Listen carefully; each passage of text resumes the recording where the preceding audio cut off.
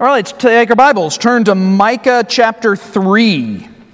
Micah chapter 3. As we continue our study in the minor prophets, and if you recall, Micah is the middle prophet. So we are halfway through, and we are about halfway through of the halfway prophet. All right, so we're getting there slowly but surely. Micah chapter 3, keep in mind, as you turn there, just a little bit of just structural stuff. Micah is a message that comes to us in 3 cycles, and these cycles, came over the course of 30 plus years. So we've already looked at the first cycle, and if you recall, the cycle that Micah uses is one of God's judgment, indictment against rebellion, and then the promise of restoration. And so that cycle happens 3 times, of that being God's message to His people. We've already seen the first cycle of that, chapters 1 and 2, and so as we jump into chapter 3, 3 up until 5, will give us this second cycle. We'll read tonight, we won't get through all of it, as you can imagine, but we'll read all of chapter 3. Micah chapter 3, beginning in verse 1. And I said, "Hear now, O heads of Jacob, and you rulers of the house of Israel, is it not for you to know justice? You who hate good and love evil, who strip the skin from my people and the flesh from their bones, who also eat the flesh of my people, flay their skin from them, break their bones and chop them in pieces like meat for the pot, like flesh in the cauldron. Then they will cry to the Lord, but He will not hear them. He will even hide His face from them at that time, because they have been evil in their deeds. Thus says the Lord concerning the prophets who make my people stray, who chant peace while they chew with their teeth, but who prepare war against Him, who puts nothing into their mouths. Therefore you shall have night without vision, and you shall have darkness without divination. The sun shall go down on the prophets, and the day shall be dark for them. So the seers shall be ashamed, and the diviners abashed. Indeed, they shall all cover their lips, for there is no answer from God. But truly, I am full of power by the Spirit of the Lord, and of justice and might, to declare to Jacob his transgression, and to Israel his sin. Now hear this, you heads of the house of Jacob, and rulers of the house of Israel, who abhor justice and pervert all equity. Build up Zion with bloodshed, and Jerusalem with iniquity. Her heads judge for a bribe, her priests teach for pay, and her prophets divine for money. Yet they lean on the Lord and say, "Is not the Lord among us? No harm can come upon us." Therefore, because of you, Zion shall be plowed like a field. Jerusalem shall become heaps of ruins, and the mountain of the temple like the bare hills of the forest. Let's say that everybody in this room was placed on a committee, and as a committee we were charged with one task. Our task was to develop a plan of action that would ruin the country. What kind of things would we do? Anyone? What? Okay, hire Joe Biden. All right. That was Bill Klingenstein for those online. Okay. If the IRS is watching. No, I'm just kidding. China's. Anyway. All right, hire Joe Biden. Got it? Just pretty much do what's being done. Okay, all right. So one option is maybe there's already been that committee, right? It seems as if maybe that's already been done, and they're following a game plan. Do what's already been done. All right. What else? What are some specific things we could do if we want to ruin? And by the way, not just this nation, but any nation. I mean, what would we do? That's our task. What else do we do? Diane? Do nothing? Okay. All right. Just let her run. All right? Yeah. Okay. Take God out of the equation altogether. All right? Yeah, Bob. What's that? Okay. All right. So destroy morality. Okay. Michael? Positions and institutions of authority question them, whether it's law enforcement or in other authoritative figures within American society. Question them, question their right to rule or to govern or to enforce the laws. Those things can create major problems. All right, so question those institutions charged with the right authority to govern, to bring justice. So it could include law enforcement. That would be an example. So challenge authority, take away from them the right to, say, fulfill their obligations. All right, Dave? Create tribalism so that people are pitted against each other and pull each other apart. All right, so create a sense of tribalism, kind of create these independent groups and to make them hate each other. Yeah, all right. John? Okay, all right, yeah, remove God from society. Ruin the family. Go after the family, all right. Deny truth. Okay, deny truth, and I assume by that like that there's any standard of it. Deny that there's any kind of, okay, all right, same. Sacrifice our children. All right, sacrifice our children, okay. Did I see another hand? Marty, did you have any? Yeah. All right, call evil good, and then call good evil. Now we're getting into some Micah, okay? Michael? Also make people more dependent on government for sources of income.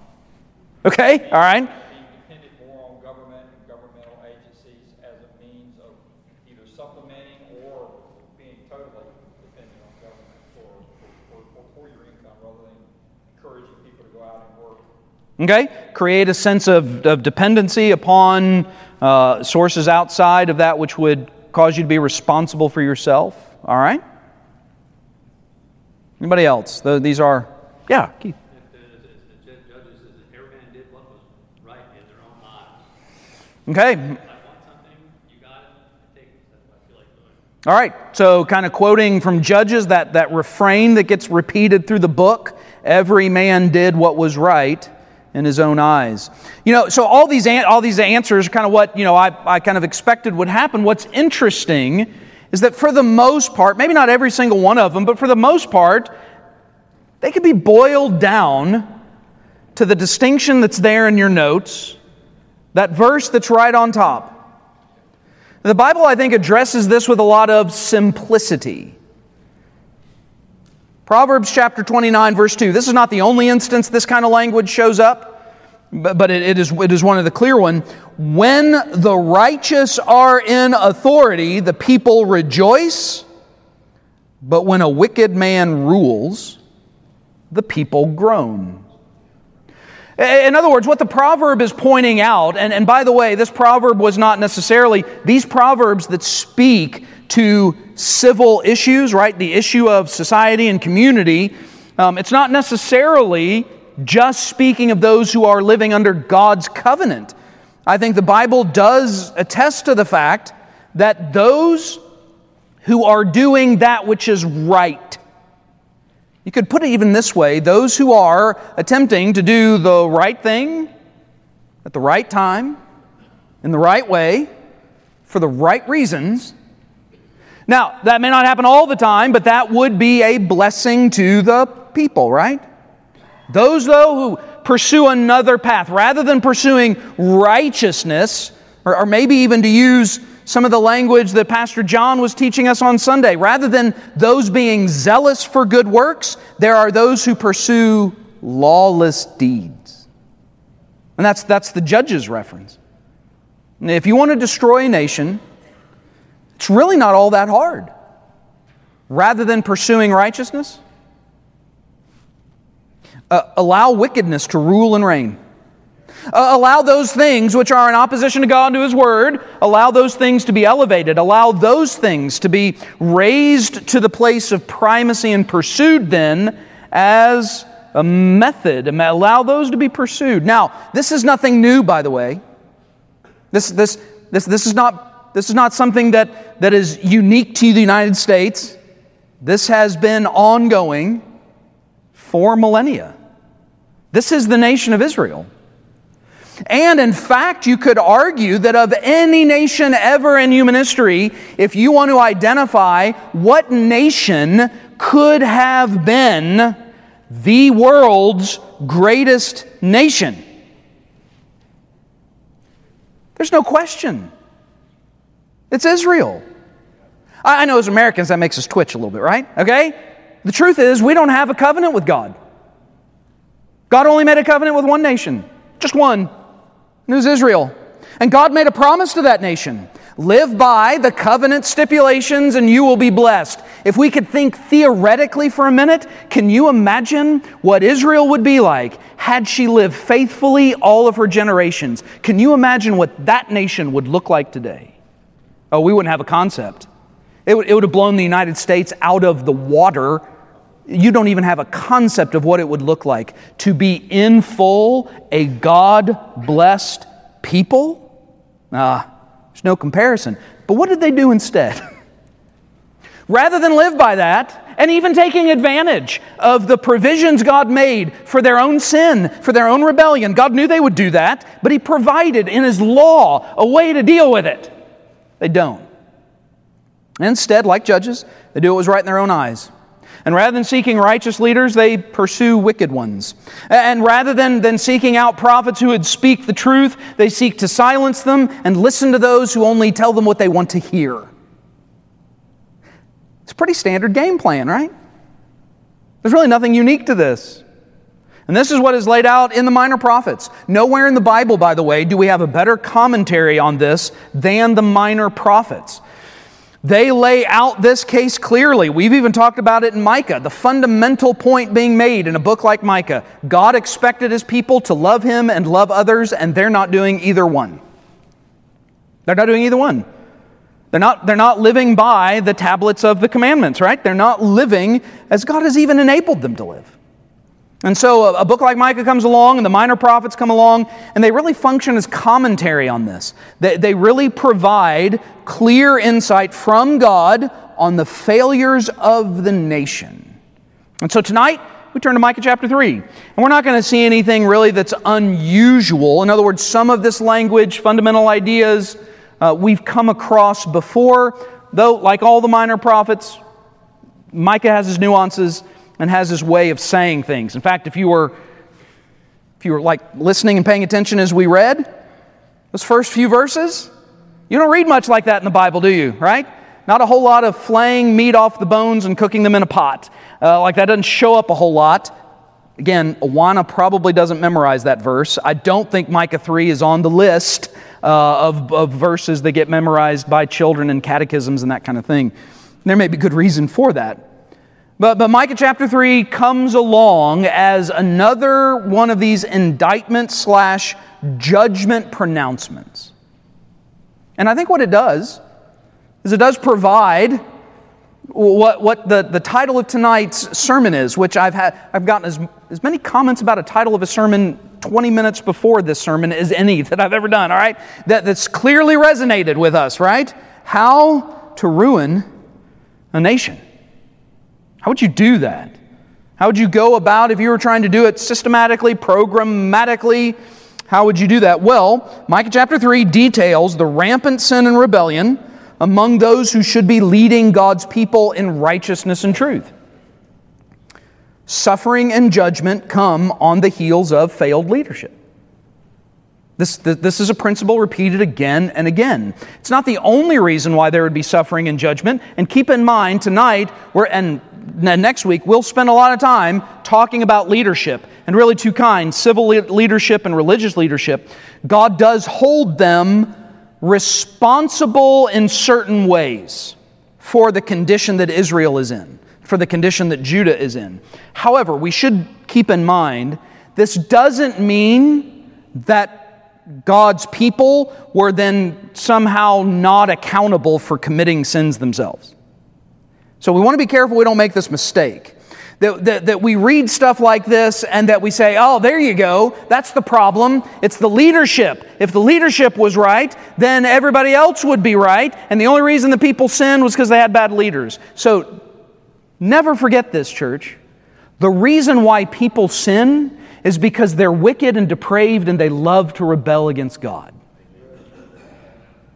Period. And if you think, that's offensive, then I hit where I was trying to hit, all right? Because the truth is, apart from Christ, apart from our redemption, that's us, it's me, it's you. You say, no, I don't love all that kind of sin and rebellion. If you're not going to submit to Christ, then yes, you do. Maybe not like this, but anything that's not submitted to Christ is in essence telling God, you don't love Him. And so really this is a portrait of what it looks like to do that which will guarantee suffering and judgment to come. And so, as we look at this, we see kind of two groups that are identified. The two, I guess, sides of leadership that were leading the nation of Israel. And God then addresses them very clearly. Now, I'll give you just a bit on the structure of the chapter.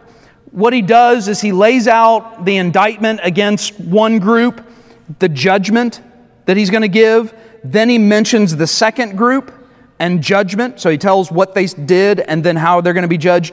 Then he comes back around at the end of the chapter to the first group again. So it's an interesting bit of a cycle within a cycle, so to speak. You can tell he has specific words directed at those who are heads of the house of Israel, those who are leaders. And keep in mind, when we use this language, we're not just talking about a king. We're talking about those with responsibility to rightly lead and influence the people. It's not just the one king. It would be any of them who had this kind of societal leadership responsibility. All right, so what are these two groups and what have they done? Well, we'll get to one of them, or at least some of one of them tonight. Number one, first group would be civil leadership. Civil leadership, and like I said, he addresses them in verses 1 through 4. And then he comes back again in verses 9 through 12 and addresses, well, the way it opens up here in chapter 3, verse 1, "Hear now, O heads of Jacob, and you rulers of the house of Israel." So again, we're not just talking about one person. We're talking about those who would have political, civil responsibilities. And though our minds tend to think of like a monarchy, like the Davidic king line or whatever, surely we recognize that even in a monarchy like that, a king, there were untold numbers of civil employees, as it were, who had responsibility. These who were given authority and leadership underneath the king to manage the affairs of the people. So he's first addressing this group, and he's going to lay down at least 5 indictments against them. At least 5 indictments. And so some more blanks to fill in. Number 1, the failure of justice. The first is a failure of justice. This is not going to be new information. This comes out. It may show up in every single one of them thus far. So some get emphasized more, but this issue of justice is a big deal. So notice what he says, that last phrase of verse 1. Is it not for you to know justice? Now already that's an interesting way to say that. It's a question that is coming across as an indictment. And the indictment could come in kind of 2 different ways. Is it not for you to know this? So on the one hand, what he's saying is that this should be your wheelhouse. You should know. It's your one job to ensure a just society. Is it not for you to know these things? And the word know there would imply more than just like to have some vague awareness. It's speaking of like, is it not for you to have expertise, to have deep understanding and to lead out in it, all right? It's not just to, shouldn't you know about this stuff? It's more, You should be the models in it. You should be leading out in it. Is this not what you do? But kind of the other implication of that is this not what you do and you're not doing it? That's what's implied. So and here's the problem, either they know and they're not doing it, or they're ignorant and they're engaging in injustice. Either thing is an indictment. Though I would contend what Micah is getting at, what God is getting at through the prophet, is they know full well what kind of society they have helped to create. Now let's keep in mind what we mean by justice here. It gets such a hot button word today. And we talked about this, I think really in the book of Amos, we spent a lot of time talking about justice. But keep in mind, biblically what he's talking about here is that those in leadership positions should be championing a society, a structure that is just. Say, well, Pastor, that's saying the same thing. That doesn't really answer the issue. I will tell you what I don't think this means. I don't think this means some kind of equilibrium. What I mean is, in fact, I'm certain, it's not saying that those who are wealthy should have what's taken from them so they have less, and given to those who don't have as much so that they can have more, so that kind of everybody is on this field. The Bible does not speak to that, all right? It does not give that as a portrait of how things should be done. It clearly identifies that there are going to be wealthy, there are going to be poor, and in fact, what the law is providing for is a society in which it's structured in such a way that if the rules are followed, then those who are without means are not trampled upon because they don't have means. So a just society is one that ensures that the rights and privileges afforded to citizenship are available to them all. Like, just because somebody has more money doesn't mean they have more citizenship. Just because somebody has less doesn't mean that they have less. And where this really works out is, here's what was going on in Israel, that those who had power and wealth were building both their power and their wealth off the backs of those who had neither. Like, they were targeting them, and we've already talked about this. They were targeting them instead of being a part of helping them in the midst of their pain and hurt. All right? So it's not kind of some of the issues that are bandied about today. It's a little bit more straightforward. God and this, by the way, was a fundamental responsibility for civil leadership to ensure a just society. That just because somebody is, say, poor and able to be manipulated doesn't mean that they should be. And that really the government, the leadership, should be organized in such a way to protect them from that kind of manipulation. But they were not doing that. In fact, the leadership was participating in it. They were creating structures that were allowing for it. We've already seen it in Micah, and we for sure have seen it in the other minor prophets. They were allowing these things. So is it not for you to know justice? And in fact, if you note, he then goes on to repeat this in verse 9. Now hear this, you heads of the house of Jacob and rulers of the house of Israel, who abhor justice and pervert all equity. So notice what he's saying. They're turning it on its head. That rather than pursuing that which would be just and right and good for the people, they're flipping it. They're pursuing those who are unable to protect themselves against those with power and wealth. They've targeted them in order to build their base. And we noted this even in